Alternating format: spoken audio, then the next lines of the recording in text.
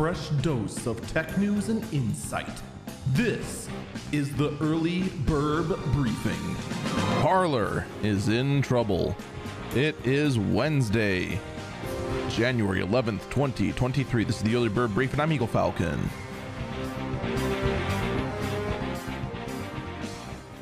There's only 5 days left to take advantage of our sponsorship deal with HelloFresh.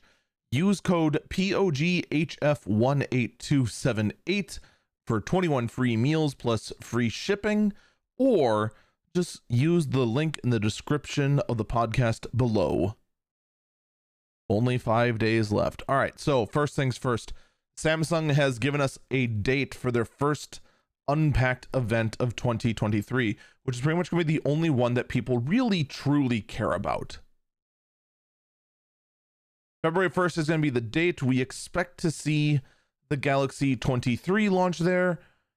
And I'm not going to lie, I don't think we're going to see like much of a change in these phones. The rumor mill has been exceptionally quiet in regards to Samsung phones. Like every time there's a major refresh, there's just like big, bold news. I got a feeling we're going to see just design cues of last year's 22 Ultra hit the baseline 23s. And we're going to see the notification of the 23 Ultra again. Maybe we'll even see Samsung do something unexpected. Maybe we'll see the return of the headphone jack. Maybe we'll see the SD card reader return. Maybe we'll see maybe we'll just see something that actually shows that Samsung just doesn't want to out Apple. But man, my expectations of this event are very, very low, especially just from the grounds of people who just want to see Samsung just try to do something non-Apple like. But I don't have high hopes. I'm just putting that out there, and I really want to be proven wrong. Samsung will now be limiting the ads that they target teens based on gender. Oh, thank God.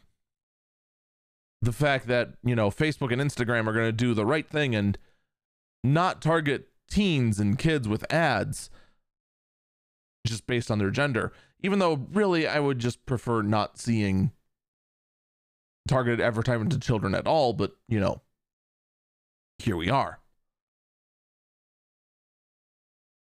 Let's also be perfectly honest. This is the most nothing statement ever. Because all they're going to do is just say this, and then they're not going to do anything. I'm willing to bet you are still going to see gender-specific ads. And they're saying, oh no, we didn't target them based on that at all. They're just going to say that. They don't have any way of like, well, I shouldn't say that. They have a way to prevent this. They're not going to do that. They're just going to say they're going to do it and just not change it. Like this statement, like when this crossed my radar, and granted, right now, my radar is very dry. I'll just put that out there right now. My radar is very dry right now. Actually, no, there is one thing that did hit my radar that I forgot to actually include in this. I'm going to add an addendum in this. But anyway, yeah, Meta says they're not going to target teens based on gender. I don't believe them. Moving on. There is a bit of a story in the GPU space that actually is very concerning. It is in regards to the software called MSI Afterburner.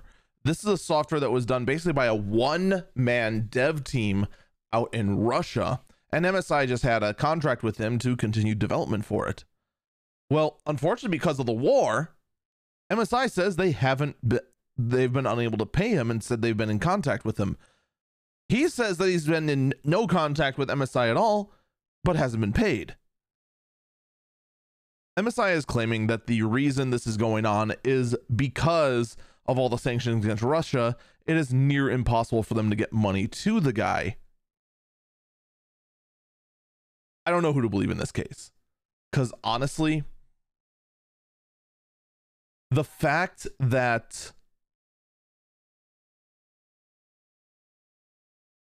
MSI is unable to pay someone because they're based in Russia seems very believable. But at the same time, with how weird and sketchy MSI is at times, would you be really surprised at all if MSI just tried to use this as a reason for just not paying a guy? It wouldn't surprise me at all. And I don't know which is more likely. I really, really don't. In the end, all we can do is just hope for the best. And honestly, I really do hope that this war with Russia and Ukraine ends very soon, hopefully with the current administration of Russia no longer being in charge of Russia, because he is a douche. All right, let's get to Parler.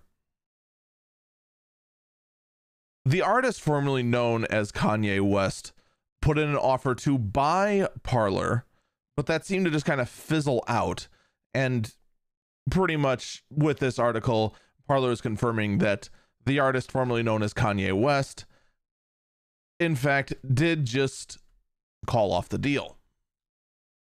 It's not too surprising considering the fact that the artist formerly known as Kanye West is right now going for a speed run of going from absolutely swimming in money to completely broke and absolutely ruining any chance he has of continuing to function in society. But enough about that douche lord.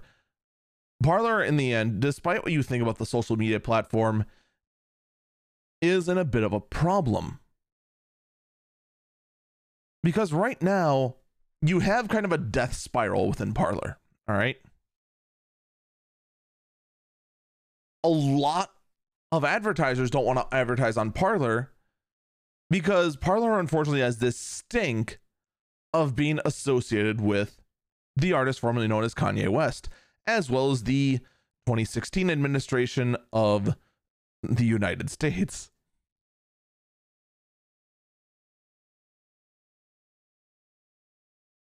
And then on top of that, right now, everything in regards to being a free speech social media platform and the perceived situation going on at Twitter is making Parler look even less and less and less attractive, because they've had that stance from the get-go. Which then, of course, drives people away from Parler, which drives advertisers away from Parler, which then drives more people away from... You get the idea. This creates kind of a weird death spiral of you losing users and everything. And it's pretty much what everyone expected was going to happen to Twitter, except it's actually happening to Parler. Twitter, oddly enough, have you noticed how it's doing basically fine?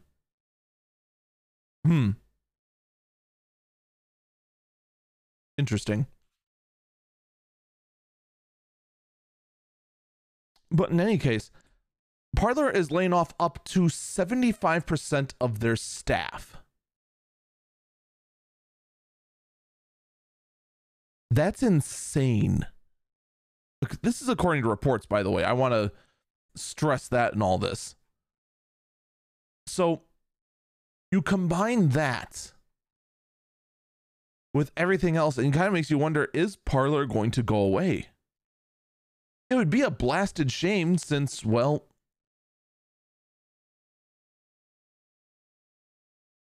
that's just one less piece of competition that Twitter had. And granted, it was a platform that never really launched. It wouldn't be the biggest loss in the world, let's be perfectly honest. But would you really be surprised when they vanish and then, well, all of their problem children go elsewhere? I'd like to thank my phone for ringing in the middle of that. That was super swell of it. But in the end, you know, it'll just be what it is. there are fortunately a few other Twitter competitors out there to compete with Twitter, which is very good considering the fact that current people at the top of Twitter are questionable. We'll just phrase it that way. And you know, it's funny enough, you looked at the list of solutions that Twitter said you couldn't post about for like that, what was it, half a day that it occurred? And yeah, you kind of quickly realize there is not a lot of true competition to Twitter. So losing even one of them, even one as small as Parler, is still a loss. Even though, let's be perfectly honest, the loss of Parler would not be very surprising at all. That's going to do it for me. Stay safe and stay healthy.